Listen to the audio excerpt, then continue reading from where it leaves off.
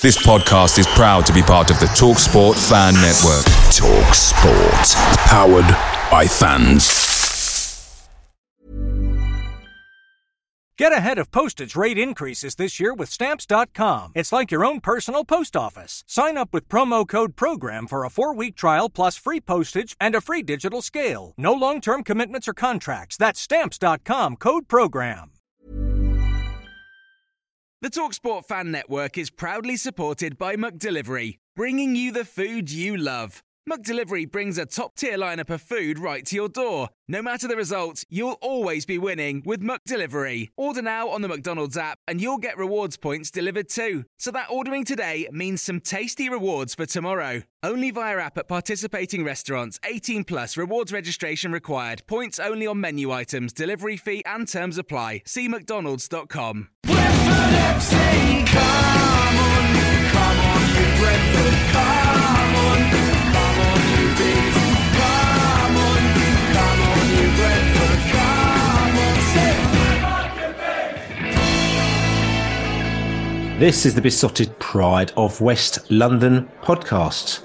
And here we are, a couple of days before the Tottenham game, and it's all going off in Brentford land. Finally, the bomb has landed.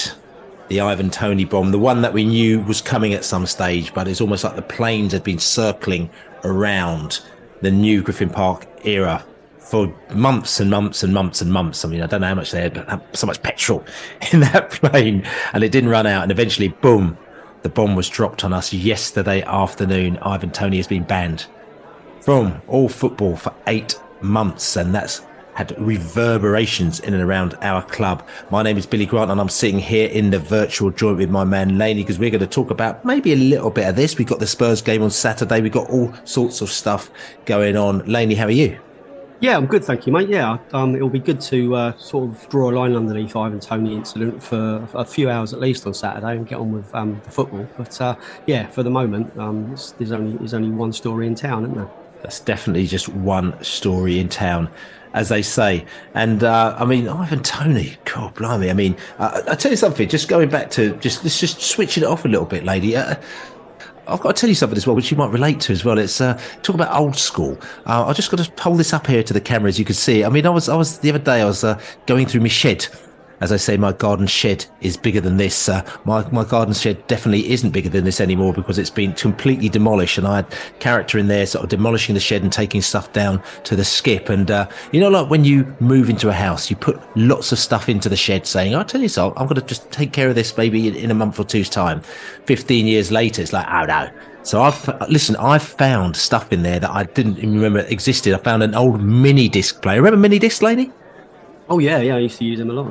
Yeah, mini disc player as well. And also I found a load of my old cassettes. Now, for the younger lot out there, they probably weren't even born when cassettes were going.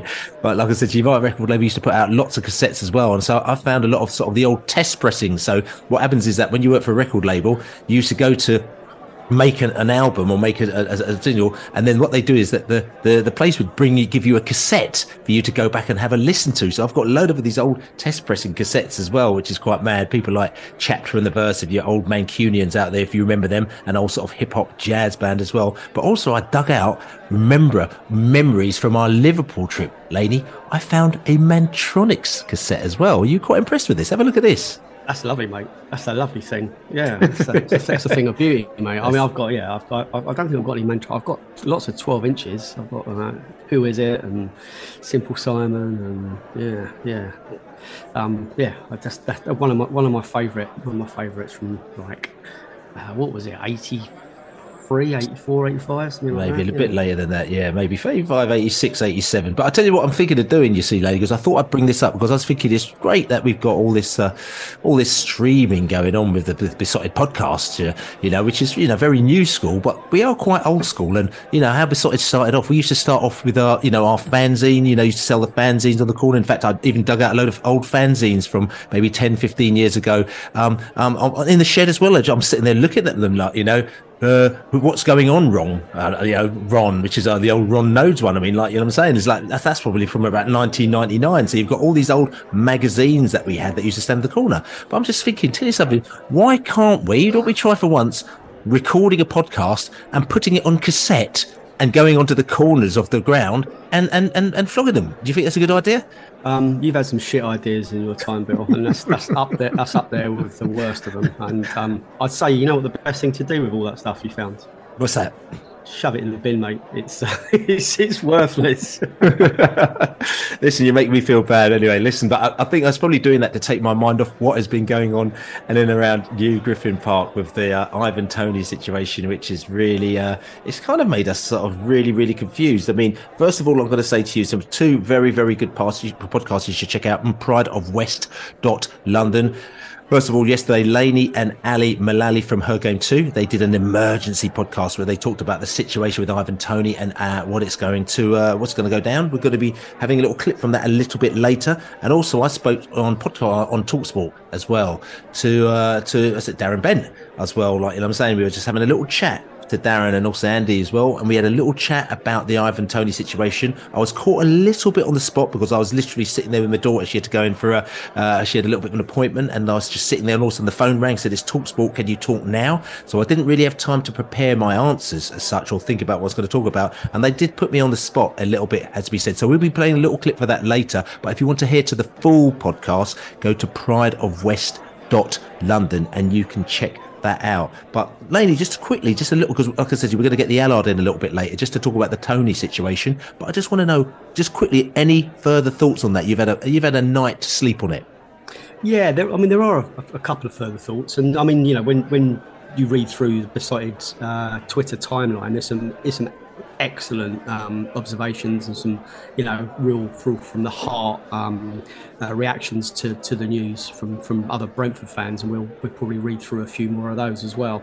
But yeah, I mean, I think we all knew it was coming, so we're not kind of, this isn't a bolt from the blue or anything like that. But what really is a bolt from the blue is, with 2 games to go, I really don't understand why they had to do this before the end of the season. It would have made sense to issue the fine and issue the ban in 10 days' time after we've played the Man City game. It is a bit bonkers because it's.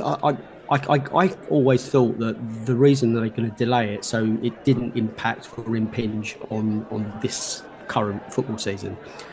They made a decision that he was going to be found guilty, but they were going to delay the punishment or the sentencing, for want of a better word, until the season was over and done with. He played, he scored, he contributed to Brentford this season. They were going to let the season run through its entirety, and then they were going to hit him with the punishment as soon as it was finished. It doesn't contaminate the close season, doesn't contaminate next season. It's all kind of like in one shell, and it's all dealt with cleanly. 2 games to go, and the insinuation is they knew something ban was coming, and they sort of asked Brentford not to pick him last week, but against West Ham.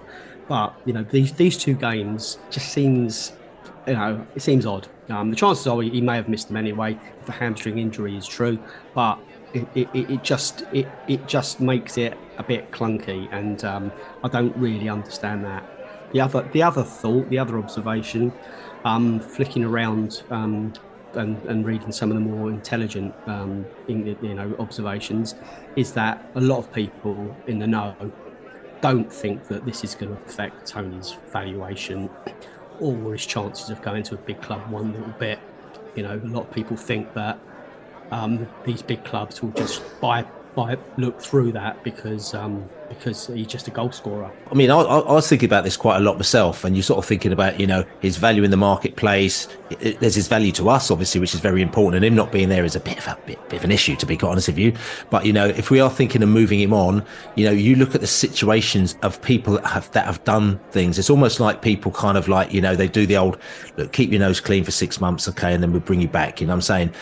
If you are of value to a football club, the football club will take you on. There have been numerous footballers who have done things which are, and I'm not equating this, but I'm just saying that have done things which you put the question mark on, think, oh, that's a little bit like, that was a little bit stink, as we'd say, you know what I'm saying? But the football club says, all right, well, we've got a value on them and that's fine. I mean, look at what happened at Derby County for a prime example, where you've got a lot of players getting really drunk and they've been drove and smashed a car up. Like, you know what I'm saying? The player that they felt had no value because he was on lots of wages as well, Keown, they got rid of him immediately. But the players that they felt had value, all of a sudden they were back in there in contract and they were playing again. So, you know, I think football clubs, when it comes to their assets, they will value their assets and they will do things for them. So I agree with you there to say that I don't think Toney's value has gone down. And I probably equate it to a situation because we're saying, well, whether or not Ivan Toney, and I'll talk about this later with the Allard, will Ivan Toney get sold, you know, in the summer still? Because if somebody was going to buy him for 80 million, will they buy him still?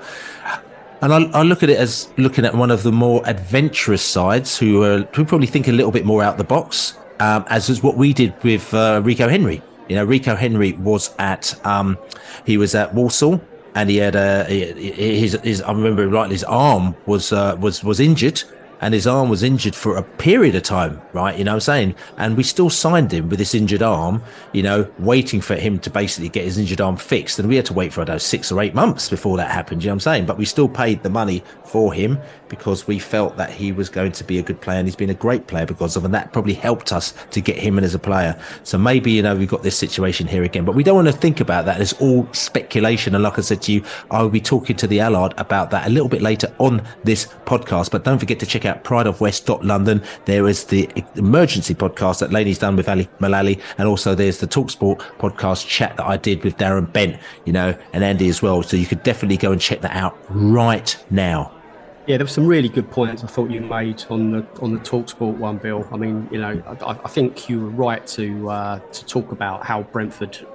Well, you know, you can label this 2 ways. One is protect your asset, but B is to help the player. And you know, Brentford is very much about creating an atmosphere where players can thrive and achieve their potential, and they help them. It's a, you know, it's a real holistic. It's a great atmosphere that they created there. So that redemption and that sort of helping him recover and get through this is going to be pivotal, you know. And I think you were right to say that they will support. They will continue supporting a player that's really let them down. You know, this could impact us, you know, hugely. And you know, there are some people who don't think it's right to talk about, you know, his worth and whether this has affected his worth. But of course, it matters. You know, he's a player that, you know, could go for as high as 75 million, and some people laugh at that, but. His goal scoring record at Brentford is one thing. You put him in Man City's team, and that's not beyond the realms of possibility. You know, if Haaland were to move on or he's injured, I mean, that's probably not going to happen. But a Chelsea or a Liverpool or an Arsenal, you put him in any of those teams, he'll carry on scoring loads of goals, and that's, you know, worth its weight in gold. And if Declan Rice is rumoured to be worth 120 million, then someone who scores loads of goals is going to be loads too. So that's what I mean. Richarlison, they paid 60 million for. Tottenham did, you know what I'm saying? And he scored how many goals? No, he's absolutely not in the same league as Ivan Toney. So yeah, you're right. And I think, you know, the podcast that I did with Ali last night, you know, we looked at it 3 ways. You know, how does the decision leave Brentford Football Club? How does it leave Toney as a player himself? How does it leave us as fans? So, you know, now, you know, this podcast and the ones that are going to follow, it allows us to kind of get a little bit more meat on the bone because we still don't know the reasoning for the length of the ban. They've not given any more details than, you know, the admission of guilt for the number of offences. There's no more detail about, you know, what the offences were. There's still no talk about whether he's got a gambling addiction or there's a problem, an ongoing problem there. It doesn't look like it because they finished in 2021. It's 2 years ago since he last had a flutter. So it doesn't seem to be, it's like an ongoing situation. And whether Brentford can appeal themselves or whether the player can appeal, because it punishes both. Yes, I know it's an Ivan Toney ban, but Brentford themselves are being punished for his crimes, for want of a better word. And maybe there's still a little bit of leeway there. Maybe we can get the sort of 8 months down to a bit less, because I still think it still sticks in the craw a lot that we're getting hit for offences that happened when he was at another football club. I know it's the player himself that's being banned, and they'll say it's not the football club itself that's being punished, but it is. You can't. They're inextricably linked. You can't separate the two things. So there's a lot of questions, and whether we can still sell him, or whether we can't, whether that's a football-related matter that he can't get involved in. He can't even sign a contract. I don't know. It's a lot of unanswered questions, Bill. There are a lot of unanswered questions, which we're going to try and answer some of them later on in the podcast when I spoke to Matt P. Allard as well. We'll be talking about the Ivan Toney situation. What else are we talking about on here? We're going to be talking about the last game. Who did we play? West Ham. Played West Ham in the last game as well. We'll be talking to the fans after the match, just talking about that game itself, straight from the stands and in the pubs as well. Also, we got JB giving us some post Ivan Toney banning facts and funk as well. Also, like I said to you, we'd be listening back to bits of the emergency podcast that you did with Ali, and also the TalkSport interview that we did as well. And also we got Ricky from Last Word on Spurs, looking forward to the game at the weekend against Tottenham Hotspur. But listen, we're going to come off the Ivan Toney thing for a little bit. Let's go positive. Let's talk about Sunday, not Saturday. Let's talk about West Ham coming to New Griffin Park. Let's talk about 3 points. Let's talk about 3 million shots going into their goal that we had. Let's talk about a game that we played without Ivan Toney, which we still won. So we're going to go away, we're going to have a little drink, and then we're going to come back and we're going to talk about that West Ham match. So Sunday, and not Saturday, West Ham came to New Griffin Park, and it was too easy, almost. You know what I'm saying? I mean, a lot of people say this result was always on the cards, so what are you getting so excited about? But listen, it's Premier League football. And, it's difficult to get any result. Doesn't really matter what team you're playing. Yes, West Ham, they may have the eyes on one prize, which is European prize, but still, they've got some good players in there. And they actually definitely took them off the bench in the second half to try and see if they can get a result, with Declan Rice and Ben Rama all coming off the bench to try and see if they can get a result. But it was too late by then. Brentford, great game. They had about 3,455 shots on West Ham's goal. We only scored 2 of them, which is probably something that you can have a little bit of a whinge about if you wanted to have a whinge. But really, it was a great game, and it was a great result, and it was very, very comfortable, wasn't it, Laney? Yes. To coin a phrase, it was a lovely little kick around with the lads, wasn't it? It was. Without the lads. In the case of Ivan Toney's case, yeah. Yeah, it's true. It was a result or a match that never seemed to be in doubt. It was a perfect Sunday afternoon's Brentford entertainment. It was. The sun was out, and there was a good atmosphere, and we scored 2 goals in the first half, and it could have been more. It could have been a load more. It created an insane amount of XG, and if Ivan had been on the pitch, as we heard in the fan clips, it could have been 5, could have been 6. We were a bit wasteful. Mikhail Damsgaard should have had 1, if not 2, and it was easy peasy, and I just think that it was a great way for you to get your 2-0. It finally came in, Bill. That's right. My 2-0 finally came in. If you don't listen to the podcast regularly, you may not know basically what's happened. We do a score prediction at the end, and I've gone for the law of averages, the Benham law of averages. Our owner, who basically says, like, if something's going to even itself out over a period of time, so just go for it and then stick to your guns. And so I've gone 2-0 for every single podcast this season, and it hasn't come in. It's been an absolute nightmare. And then the one podcast that did come in was the Chelsea game, and we didn't do a podcast then, so it didn't count. But I still went for it, and finally my 2-0's come in, almost like the last game of the season. Almost, it's finally come in, so I'm very happy. But what's more happy about is all these people that I've never really seen before just came up to me after the game, goes, Well, your 2-0 came in. That's great. So, like I said to you, thanks very much for listening to the pod. You obviously listen without nodding off as well, because you actually know what's going on. So thanks for the acknowledgement there. Thanks for all the people that have been coming up and saying that you listen to the podcast and love it, which is really great. So, which is all key. Just giving you all a shout out. But yes, very, very happy that we got the 2-0. And talking about the fans after the game, Laylee, let's go and have a little listen to what the fans had to say immediately after that West Ham game, because the sun was shining and they were very, very happy. Exactly the same as last year's 2-0 win here. They replayed a European game before and after. They've got the same this season. We put the same performance out, very professional, made loads and loads of chances. I think if Toney was on that pitch, that could have been 5. Yeah, that was very straightforward today, really, wasn't it? Good chance for some of the players finding their form in a B shirt to have space on the ball. West Ham's press was appalling, really, and we just played through it. Some great performances out there, actually. Thought Hickey played well, showed that there's life beyond Ivan as well for us. So, come on, your bees. We own them. We own them. And we own their stadium anyway, obviously. But anyway, we own them as well. We do, as the taxpayer, we own their stadium, yeah. Brian was amazing again today. He worked so hard. Good touches from Wisa. Charles still got to find his feet. Different. Probably played a bit more football. A little bit on the ground. Some lovely interplay. Damsgaard links up quite nicely.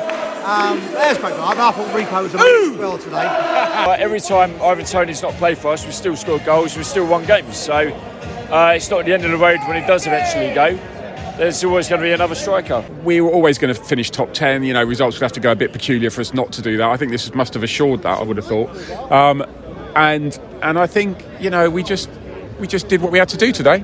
It was like, it was a bit of a walk in the park. We created loads. We could have scored. We could have been 3 or 4 up before they even looked interested in the game, and that kind of happened.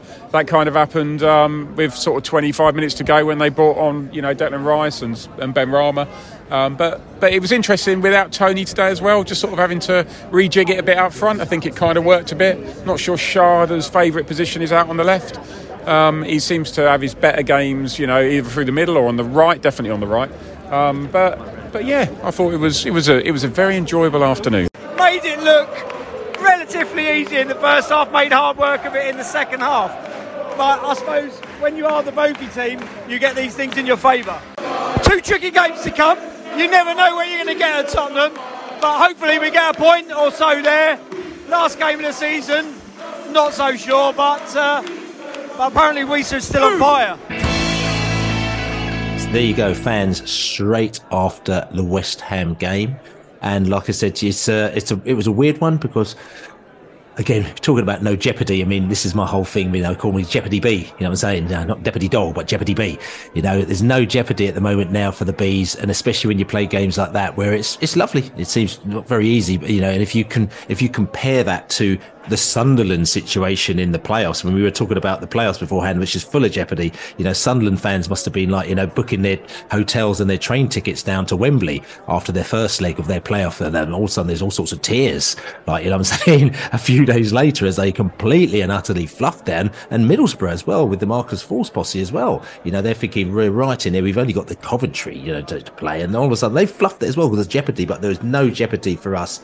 West Ham come down. We've beaten them 3 times in the league already. Again, it was just a walk in the park for us, and it was one of those really weird games where at no stage of that game did I feel any fear or nervousness at all, which is nice for football, but sometimes you want a little bit of a pain, don't you, Laney? You seem to be a bit kind of, I don't know, you probably need to go and have a second team that's like crap. Because I watched Salish heavily. You seem to yearn for days that are kind of just like, we've been through it. Just fun. Just enjoy it, mate. You can't have a playoff game every week. We had games that were just walks in the park, even when we were in the Championship playing well. It's just it was all about getting to this prize. The prize we have now, we need to get better. There's a good chance that we can improve and move up and start pushing for top 6. That's the next challenge. It's not reliving days that we've already done, but you're right. It was like to do the double over West Ham is still an impressive feet. I know we played them at 2 periods in the season, almost identical, where they were involved or kind of like distracted by European matches. It was the same with the victory at our place last year. They were looking at Europa semi-final in that case, and now it's now it's getting through to a final against AZ Alkmaar tonight. So you can fully understand why they had their eye off the ball, but you still can't. It was such a comprehensive victory. We didn't just kind of splutter past them when they weren't trying. We just literally passed them off the pitch, and that's the other thing that being without Ivan Toney allows, is for us to have a different style of play. We talked last week, didn't we, about whether the style of play and knocking it long up to Ivan was kind of affecting our, in brackets, enjoyment levels. And now, there was no long ball really. There was a couple of long throws, and we scored from one of them. But it does change the way we set up, and we're going to see a lot more football, I think. Yeah, I mean, again, Ivan Toney missing. So, like I said, changed the formation, 4-3-3. Reset up front, which is interesting. Sharda on the wing and Boomer on the wing, who was on fire, we have to say. And like I said to you, it goes to show you that Brentford, we play to our strengths, which is, everyone says, but that's not rocket science. But the thing is, if you look at other teams, they don't necessarily do that. You get managers coming in, trying to get them to play a style of football which they can't play because they haven't got the players to play it. And the fact is that I think we look at the players that we've got, and we either look at the opposition and we play a particular type of football to match that opposition, or we go the other way round and we say, well, these are the type of players that we have. These are our strengths. Actually, let's just play to that, and it just goes to show you then, obviously, Ivan Toney comes out. So we've got different types of strengths, and we played a different type of game, and it actually really worked. Just coming down to, we're talking about chances and opportunities, and we create only a particular amount of chances during the games. I mean, when it comes to XG, Brentford, interestingly, are roughly around about the kind of same level. The XG they've created and the amount of goals they've scored is roughly about the sort of kind of spot on at the moment now, which is interesting. But when it comes to this particular game, ironically, the game that Ivan Toney has been out, I'm sitting here and I'm looking at the shot chart, and it looks like, like when you've maybe have a bit drunk and you've and your eyes, and there's all sorts of bubbles in front of your eyes. I'm saying this is what the shot chart looks like to me. There are so many bubbles and massive bubbles I'm looking at. It's absolutely ridiculous. I'm just trying to count them up. It's 1, 2, 3, 4, 5, 6, 7, 8, 9, 10, 11, 12, 16 or 17 or 18 bubbles inside the Brentford sort of 18-yard box, and about 7 or 8 of them are in the 6-yard box. They've got massive chances, Damsgaard's 47% chance in 7 minutes, Damsgaard 55% chance in 62 minutes. That's 55%, say 1 in 2 should have gone in. Got Ben Mee on 57% on 40 minutes as well, it's just absolutely huge. Johan Wieser is 1 in 2 chance when he scored his goal, 52% as well. And ironically, Brian Mbeumo, whose goal was off on the edge of the area on 20 minutes, that was actually one of the smaller chances that we had, which is about 22%, which basically 1 in 5 of those goes in the net. But that was still 22%. And other than that, we even had sort of smaller and bigger chances. So it's amazing. A lot of people say, West Ham were on the beach, they weren't interested, but they're still a good side. And how many times have we played sort of kind of sides who are not meant to be so good, but we haven't been able to grind them down and create the opportunity? So the fact that we were able to, you can only play who's in front of you, and that's exactly what we did, Laney, man. I'm not being funny. I'm looking at the West Ham. The XG is 4.15 to Brentford to 0.23. I mean, I think we got 0.22 in a game a couple of weeks ago. I can't remember exactly who we played, which is one of the sort of, we said, one of the lowest XGs I think that we've had in the whole of the Premier League. That's what basically West Ham got, and I'm looking, and I don't think they had a shot within the 18-yard box. They might have just about had one, which is here. Johnson on 65 minutes, 4%, or so 4 in 100 of those normally go in. But other than that, basically they created nothing really whatsoever. So you've got to give us a little bit of credit for that as well. I mean, lady, in a way, this was, I'm not saying that this is the answer, but it's also quite encouraging for a post-Toney era, Ivan Toney era, to sort of kind of realise that we can actually, we're not shackled by the fact that we need one player to play one particular way, innit? Yeah, 100%. When Ivan Toney isn't Brentford Football Club, where there is life after him. There was always going to be life after him. He's an exceptional player. He's done brilliant for us, and he'll do brilliantly elsewhere. So yeah, it's probably really good for us. It's probably that is the biggest silver lining, if there is one, is that we're forced to sort of find a solution to coping without an exceptional player, and also have him coming back in the new year. So you have to look for a positive. There's no point in us sort of like walking around or moping around, saying feeling like the world's come to an end. It's not great by any stretch of the imagination, but life does go on, and life will go on, and we've had a long time to work out what we're going to do. So the DOFs and the coaches and the statisticians and the strategists, they will have worked out how we're going to cope, and then we've got a transfer window that's about to open in two games' time. So we've got a lot to look forward to, and we've got a big game on Saturday at Spurs to look forward to. So we go to White Hart Lane, or Spurs Stadium, or whatever they call it, a huge karaoke stadium, right. And you know what songs you got lined up for the karaoke on Saturday, Laney, yet? Yeah, well, it's going to be a Mantronics, isn't it? Of course. 100%, yeah. That's right. I'm going to go for the hot... Dum. I'm going to go for the hot stepper, mate. I'm going to go for the hot stepper, maybe. In fact... Or broader than Broadway, maybe? Yeah, my Mantronics era is before that, actually, that track. When's like, 3 or 4 years before. Anyway, but we go to Spurs on Saturday, and we go there to win, I think. That's right. Okay, and just going back to that West Ham game, what the match summary really? Okay, for Brentford, we created a high number of chances relative to our possession and stole the ball often from West Ham. We were effective at creating goal scoring opportunities from set pieces. As for the strength of West Ham, they had no significant strengths. For us, we were poor at finishing and we were caught offside often, and they were also poor at finishing and caught offside often as well. We attacked through the middle, had a high shot frequency when in possession, which I like that, which is good. Basically, we just shoot. And they attacked down our left side. I mean, talking about the top players, I mean, Brian Mbumo, who was right up there in the Who Scored charts with 8.8. Absolutely great game he is. And Wisa with an 8, Ben Mee 7.6, Ethan Pinnock 7.6, and David Reyes 7.4. So all the top players were all Bs. Total shots as well. Brian and Mbumo right up there with 6. Maybe should have scored a few more. Johan Wisa with 5, Mikkel Damsgaard with 4. Like to see Damsgaard shooting though, which is good. See a few of them come off, it'll be all good. Ben Mee with 3. We've got a central defender with 3 shots on as well. Kevin Schade with 2 again. So all the top shooters were Bs as well, and tackles.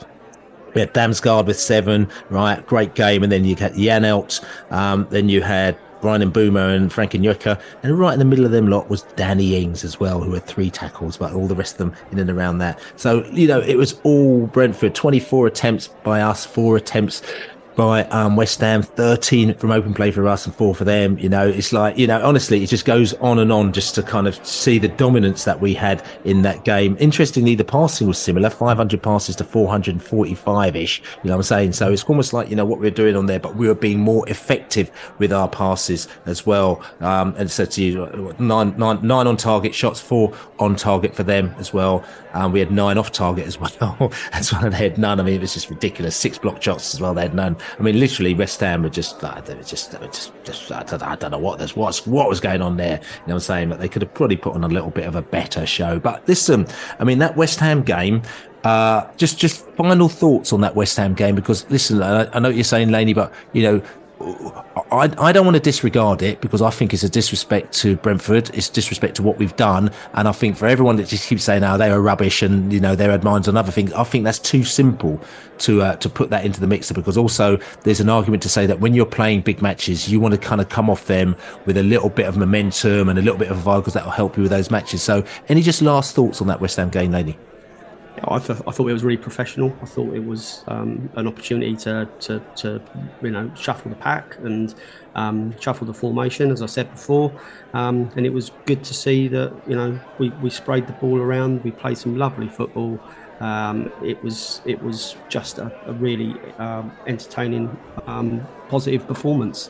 And I think, as I said a minute ago, it sets us up perfectly for the trip to Tottenham on Saturday. And it does. I mean, and we again, just Sharda. We talked about the different forward line. I mean, obviously, like I said, Bouma had a great game. You know, Sharda had a good game. Visa had a great game as well. Damsgaard. I've just got to briefly mention him because he's a player who's had a few question marks flying around about him. People always ask us about him. What do you think of Damsgaard? Do you think he's stepped up? Do you think he's going to fit into the frame? Do you think that this game kind of showed him in a light which we're thinking this is really positive?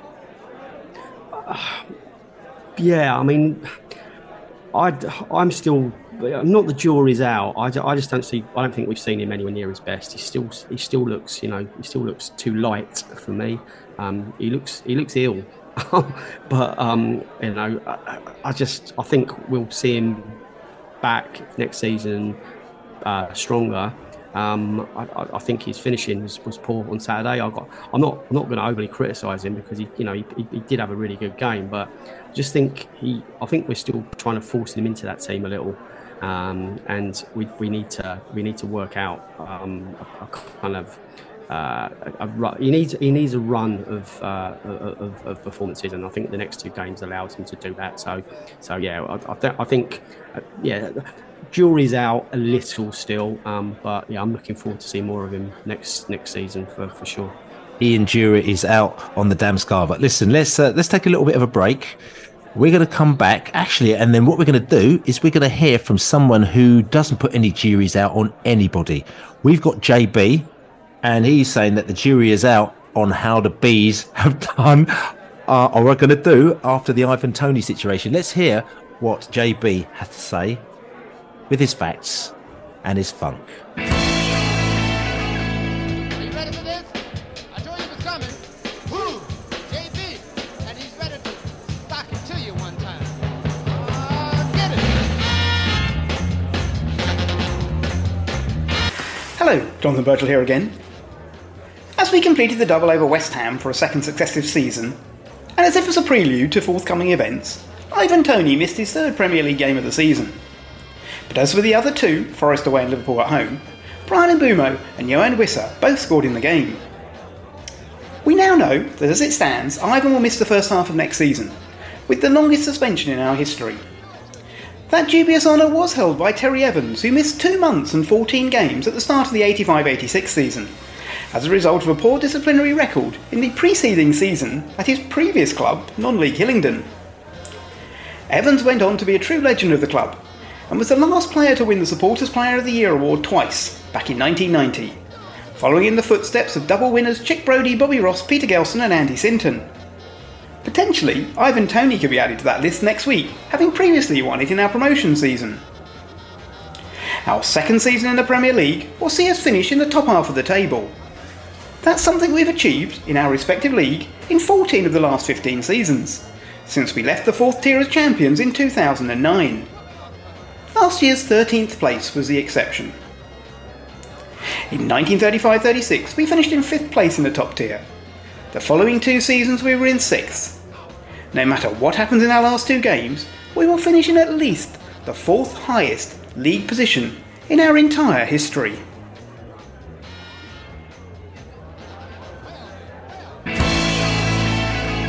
So there you go, JB, facts and funk. Post Toney banning. JB always finds a little angle for everything, which makes me feel quite good. So talking about Ivan Toney and banning and a little angle, we've got an angle called the Allard.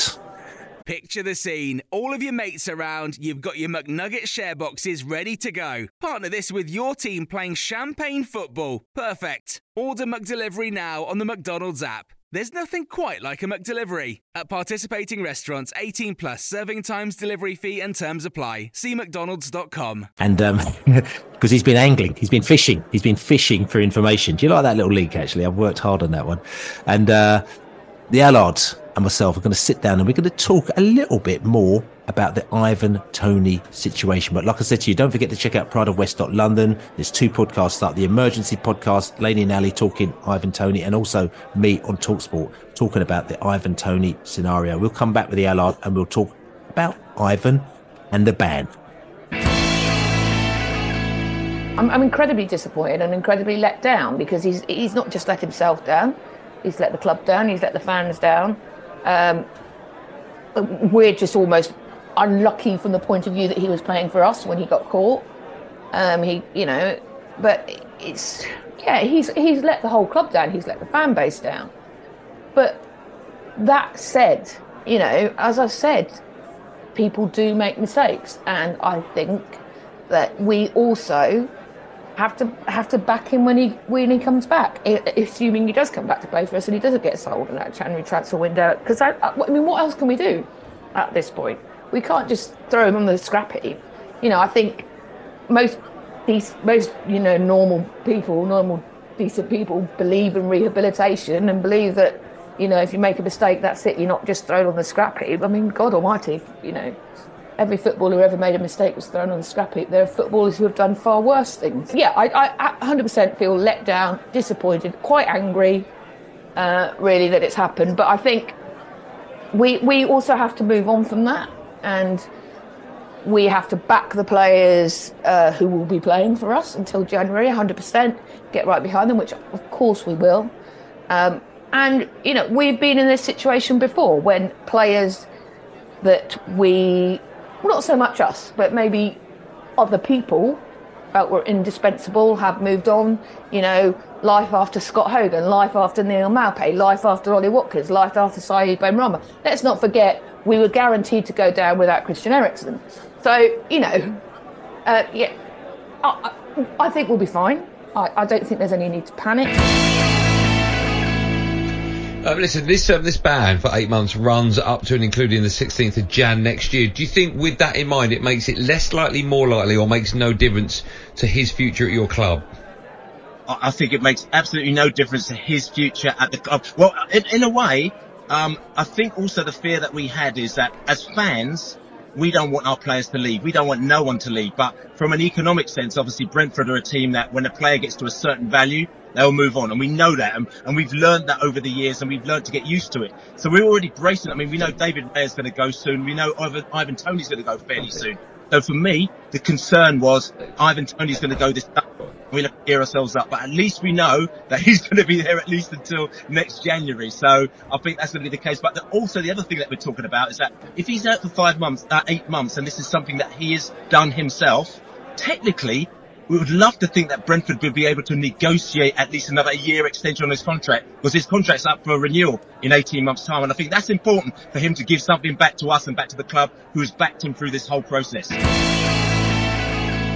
There you have 2 podcast clips which are live now on prideofwest.london. You can check out the whole interviews on there right now. That was the emergency podcast that Lainey did with Ali Malali from Her Game 2 about the Ivan Toney ban, and also an interview that I did on a TalkSport Live yesterday with Darren Bent and also Andy Goldstein talking about the Ivan Toney ban. Check them out now on prideofwest.london. So we've got the Allard in the house, in the place. The Allard, how are you?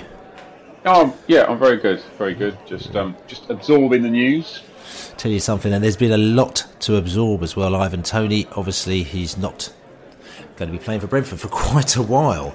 And if anything, like I said, this has been a positive in the fact that as Brentford fans and as Brentford owners and as his players and Thomas Frank, they've had a lot of time to prepare for this. So they've obviously been doing things in training in and around the club to prepare for the fact that Ivan Toney is not going to be there for a while. And obviously they may not have predicted the fact that he's going to be out for 8 months, but still they knew he was going to be there for a while. So we knew this was coming. So I'm just wondering, how do you think we will compensate for the fact that Ivan Toney is not part of the Brentford fabric for a fair few months? Yeah, I think that if we just, firstly on the timing, I think it couldn't have worked out much better, because what isn't going to happen is we're not going to be in an almighty scrap for a position in the league, which could be Europe or maybe at the other end, and not have Toney available, i.e. at the end of this season or at the end of next season. So I think that's a big sort of bonus, really, that this didn't happen maybe sort of 7 or 8 games ago. Albeit that I suppose you could already argue that we were out of the European places, but more about next season in a way, that at least it's he comes back in January. Or mid-January, assuming he's still at the club then. I think my assumption is he will be. In terms of compensation, I kind of think that the way Brentford are set up is that we have, Tony's our number 9, and then we have 3 sort of wingers, all of whom can also play as a number 9, if that makes sense. So, you've got Mbumo and Wisa, obviously historically have been at the club for almost a couple of years now, Wisa and Mbumo much longer. And then you've also got Sharda, who's come in more recently, but has looked like, he's pretty much up to speed. And all 3 of those can play as a number 9, but they can also play in the wide positions. So I think the balance of the squad's really nice at the moment, because if you start with 3 of them, there's always one to come off the bench and that sort of thing. Taking Toney out of it, I think, makes life quite difficult, because it's almost like you definitely need somebody else that can play as number 9 to come in. Whether it's another one of these sort of winger number 9 combinations like Watkins was, or whether it's a straight number 9 like Molpe was, like Toney is, I think they've got to decide that. They may, I think, maybe they go winger / number 9 again, because if Toney does go back, I don't know if you want somebody who's just sitting around. Do you know what I mean? I think it all depends what their vision is for Toney moving forwards. Yeah, and obviously we go with their vision for Toney, whether or not he's coming, staying, whether or not he's going to go in the January window, and whether or not somebody buys him in this window, whether or not he talks about signing another year's extension, which is something that we spoke about. I spoke about, like I said to you, on the TalkSport podcast. Check it out, prideofwest.london. Ali Malali spoke about it as well on the Emergency podcast. Whether or not he gives us another year, which should enable us to try and kind of, to keep his value as such, and recoup, if we're going to recoup anything back from him. Interesting that you're talking about about the timing, the Ellard. I mean, there's some people that are complaining about the timing, saying it's the final 2 games of the season, and if anything, if he was going to get banned, he should have got banned maybe the day after the end of the season. So say, for example, Arsenal fans are moaning the fact that, if, and even though they probably don't believe it, the game goes down to the last game of the season, as in for the Championship, okay, between Man City and them, and we play Man City, the final game of the season, without Ivan Toney, this actually affects them. Do you think that's a fair point? Yes, I don't think that's going to happen, but it is a fair point. But I think for us as a football club, the timing is pretty good. I also think it's hard to justify a ban that starts the day after the end of the season if no one's playing football for 2.5 months or whatever, or competitive football. So I think it's, again, for Brentford being selfish, yes, I quite like this, because otherwise there could have been an argument. Everyone would be saying, well, hang on, why are we banning him from the beginning of June when there's no football, or whatever date that is that the Premier League finishes at end of May, and he's not going to be playing football until August. Surely that doesn't. So in a way, I think it's I don't know who's timed it and how they've timed it, but it feels like it's to our benefit. And I do get that argument from the Arsenal supporters, but it ain't going down to the last day of the season. Yeah, okay. And look, talking about playing style, I mean, Brentford are known to switch their style of play and also their formation depending on the opposition and what they've got going on. We saw, interestingly, on Sunday when they played West Ham, they went 4-3-3, and obviously Ivan Toney wasn't there, but we put Wisa up front with with the 2 wingers either side of him. And for us at that game, okay, let's forget about West Ham, whether or not they were good or bad or whatever. You can only play what's put in front of you. It worked out very well for us. We created an enormous amount of high quality chances in front of goal, 4.5 XG, and we had a ridiculous amount of shots on goal. And there's an argument to say that we should have won by more.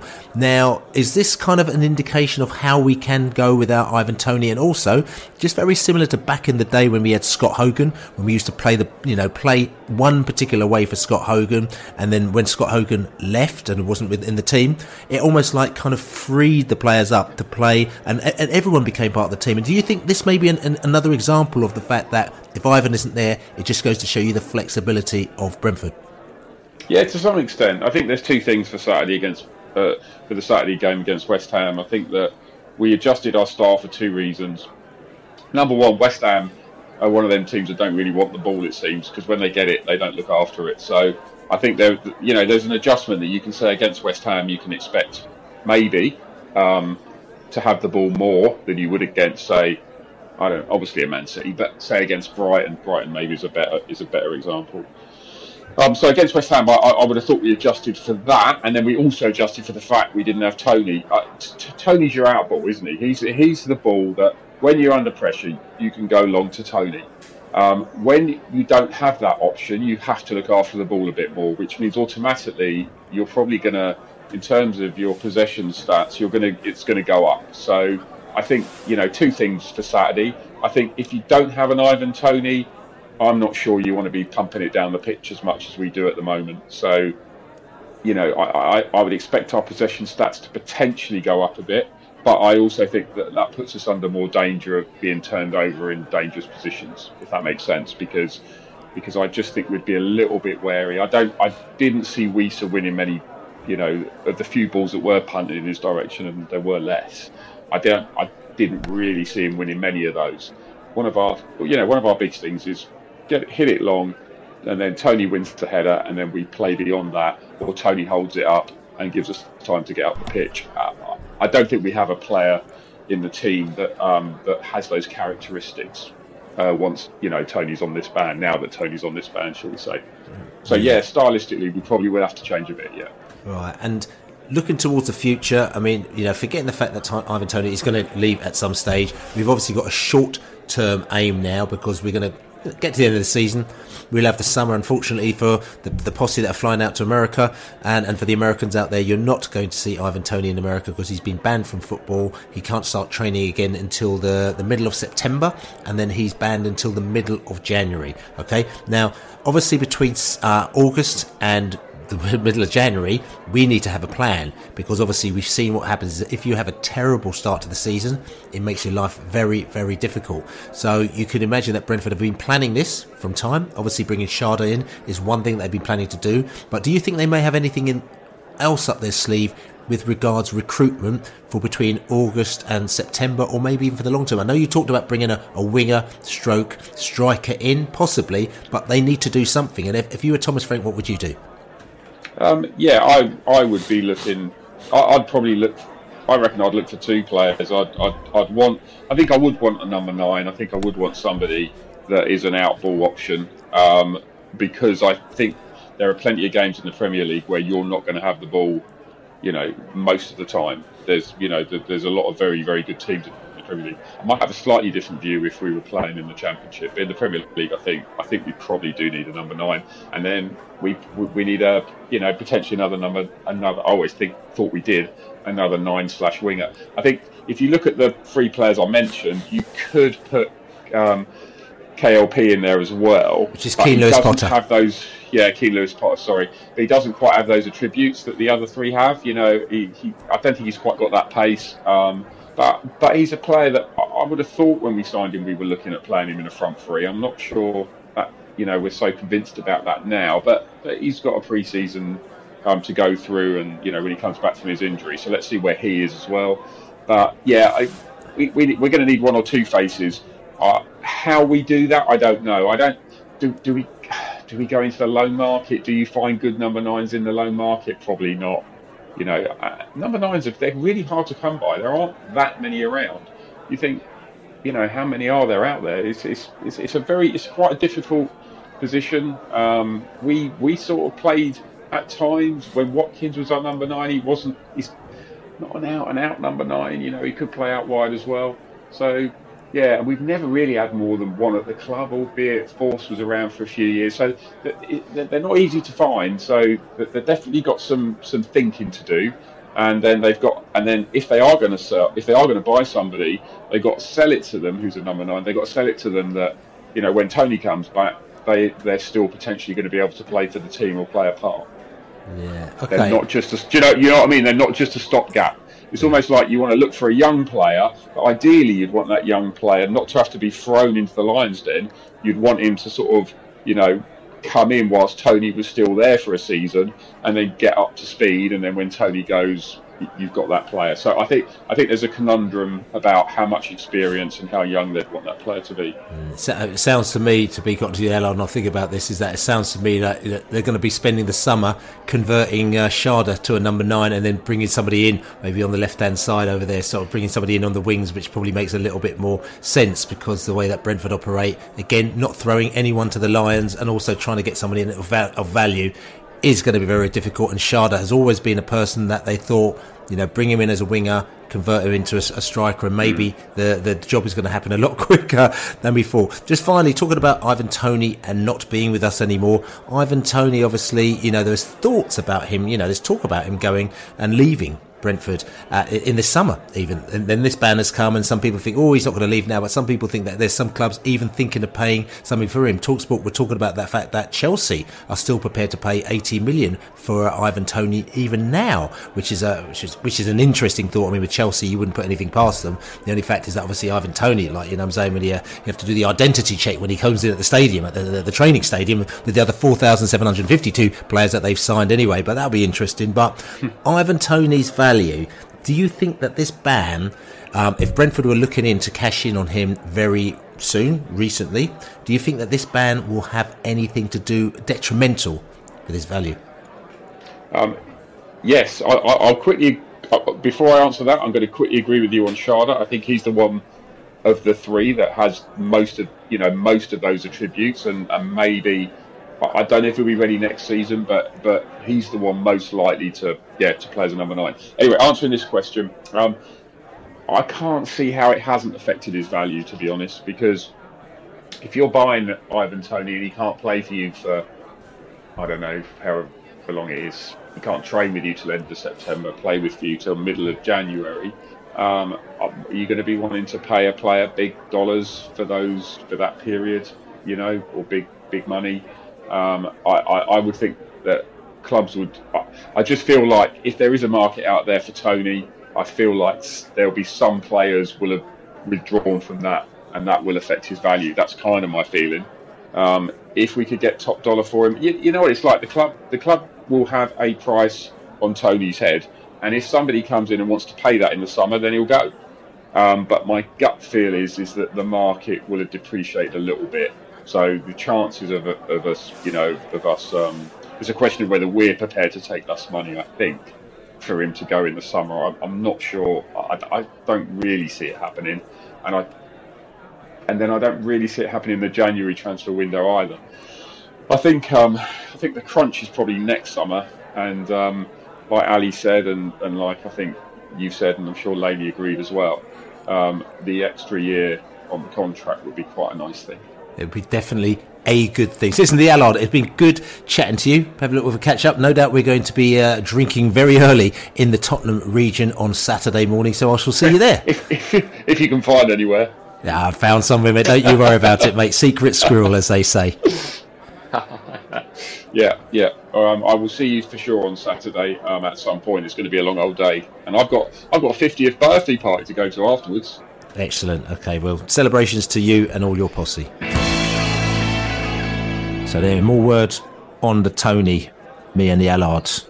Yeah, well, the Allard speaks more sense than the Allard Ice, which he's the one that's the current manager of the relegation-threatened Yorkshire team. Is he still manager of Leeds? Do you know? I think he might have a couple more games. Yeah. Okay. Hopefully he'll be as unsuccessful as he's been so to date. Yeah. We shall see, we shall see, as we say. And it's quite nice to have a Saturday afternoon off, which we can sort of sit down and digest all this stuff. I think we'll be looking for a boozer in Tottenham after the game where we can just sit down and maybe watch a little bit of, I don't know if there's going to be any sort of kind of football that we can watch after the game, but that should be quite interesting. I think they're playing on the Sunday. They are, them lot. There's Yorkshire lot, you know what I'm saying? But yeah, which should be quite interesting. But Tottenham, we are playing on Saturday morning, very early. We're sitting down there what you're always trying to do is trying to find somewhere where you can have a little get together, a few little snifters before the game. And it's quite difficult in the Tottenham area because, quite frankly, there aren't very many places that are open very early in Tottenham on Saturday morning. But it seems like as we put the word out on our little WhatsApp ring, there's a few places and a few people that seem to be assembling in various zones all around in the central and north London area a lot earlier than about 10 o'clock in the morning, so we might be having some of that, which is all good. But lady, Tottenham, we're talking about the karaoke zone. We're going to that big old karaoke hall in North London. You're looking forward to this one, aren't you? I am. I don't like going to Tottenham. It's always a difficult stadium to get to. It's just a ball ache. Let's be honest with you. I think we stand a really good chance this time. They've had a really underwhelming season, although they're still in a decent position. I think there's lots to prove. It was another one of those away games that we just didn't turn up at last season. I remember watching the game playing out in front of me, going, we're just not in it. They can score as many as they want today if they want, but they didn't really sort of crank it up either. So it was just an easy victory. I guess it was as easy for them at their place last year as it was for us on Sunday against West Ham. It was kind of one of them. They didn't really have to do a lot to win, and I just want us to go there and turn up and do ourselves justice, like we did at the Emirates this season compared to last season. We need to do that, and there's still a good chance we could overtake them, isn't there? Yeah. I'll tell you something. There is all my Tottenham mates that I know, like literally every single one of them.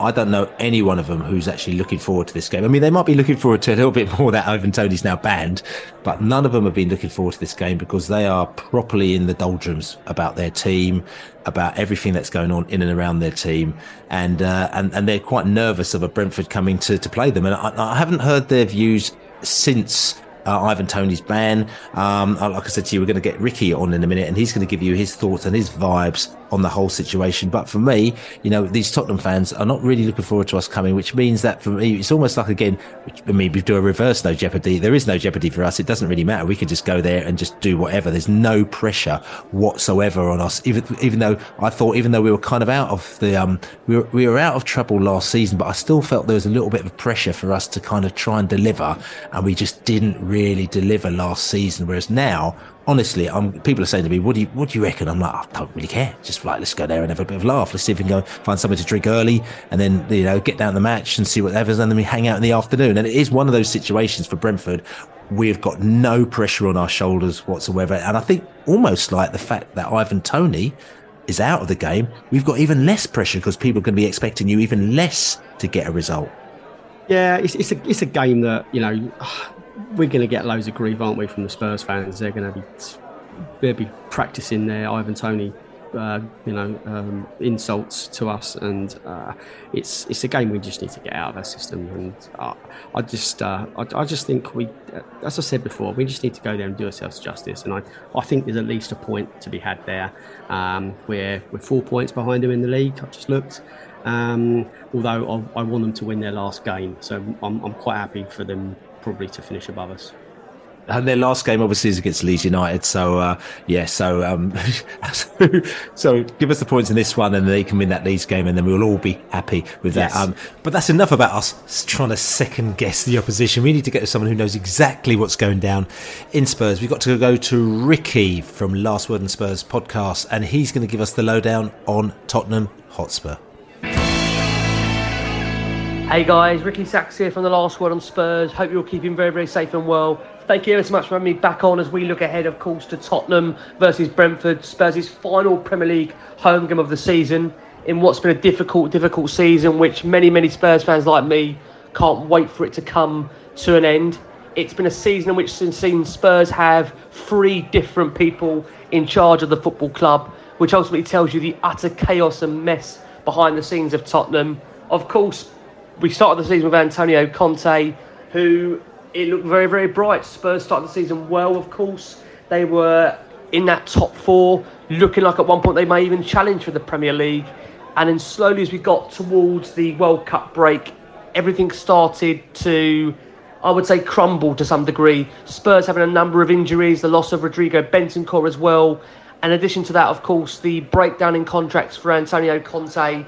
It meant really that it was irretrievable to find a way forward, especially after Conte's press conference after the draw against Southampton, where Spurs were leading by 3-1 and drew it 3-3, that it was almost irretrievable, though he torched his relationship with the players and also with the board. Spurs, of course, made the change and actually selected Conte's assistant to take the job, which sounds, as I speak, absolutely insane. But yes, Spurs actually did that, and they employed Christian Stellini, who very quickly lost the dressing room even further than Antonio Conte, and that has now led to Ryan Mason being in charge for the remainder of this season. Ryan's a good guy, he's a Spurs guy, he's done the best job he can under difficult circumstances, but ultimately Spurs are now in the midst of both a managerial search and a director of football.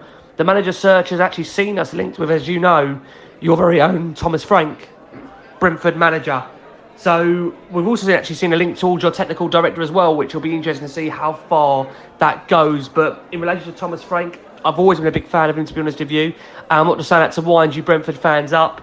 I like the way he is with the media. He plays a good brand of football. He seems like a decent manager, gets the best out of players, not egotistical, very much down to earth. And if I'm being honest with you, he would definitely be on the shortlist for me in terms of who I want as Spurs manager. And I know personally he is on that shortlist. I don't know how far he is up the list, but most certainly he's of consideration.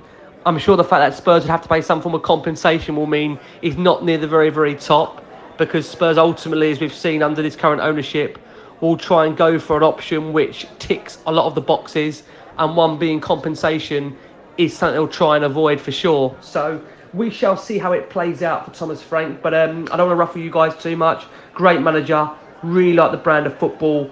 And, I mean, of course, we had that game earlier in the season where Brentford were leading the game by 2-0 and Spurs came back to 2-2. I've got to be honest with you and say that although Spurs made the comeback, was really underwhelmed, to be honest with you. You know, there's a lot of talk about how Spurs are going to be ready after the international break we had and how they'd be firing on all cylinders after the World Cup.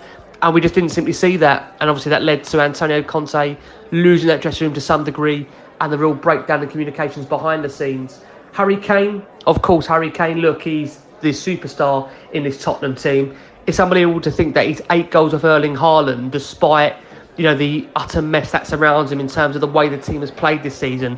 But that's an absolute credit to Harry Kane. Of course, a lot of Spurs fans, including me, will want to see him stay at the club, sign a new contract. I think we have to be real and say, look, for what Harry's given to the club in terms of service, and of course now the Premier League on second now in terms of top goal scorer.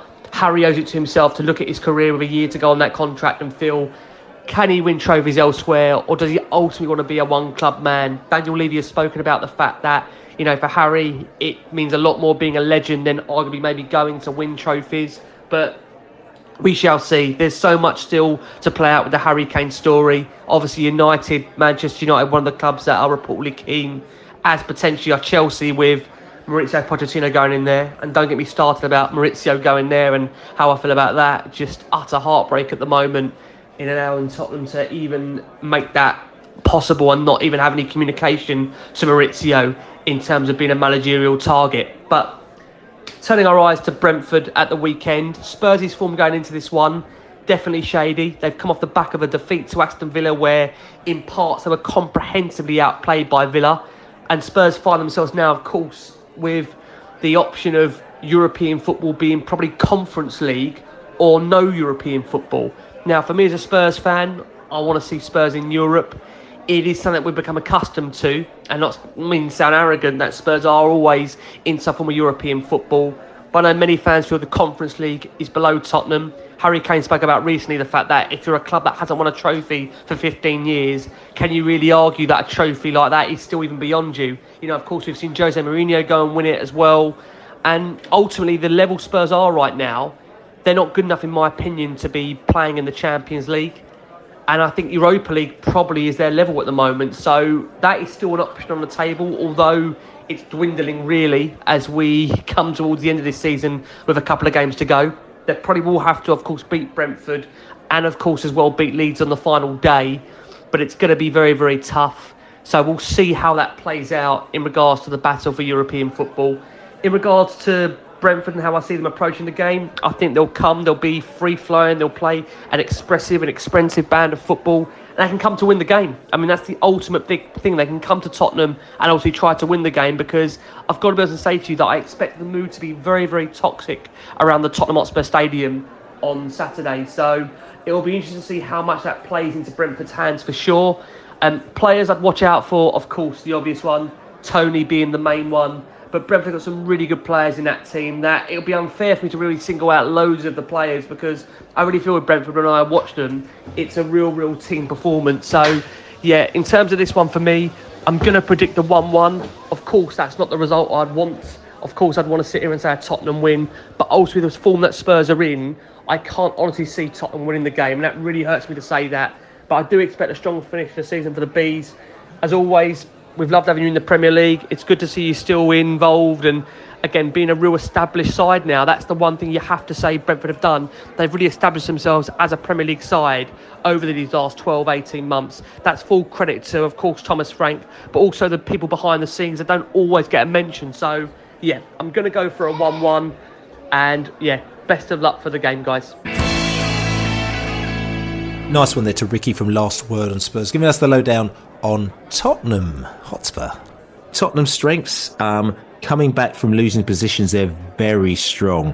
Okay, also creating scoring chances, long shot opportunities, chances using through balls, finishing scoring chances and aerial duels. They're strong in all those areas, which means that, we can't be sleeping whatsoever, lady. However, they're weak at avoiding individual errors, defending counter-attacks, defending against long shots, protecting the lead, and they're very weak against defending against skillful players.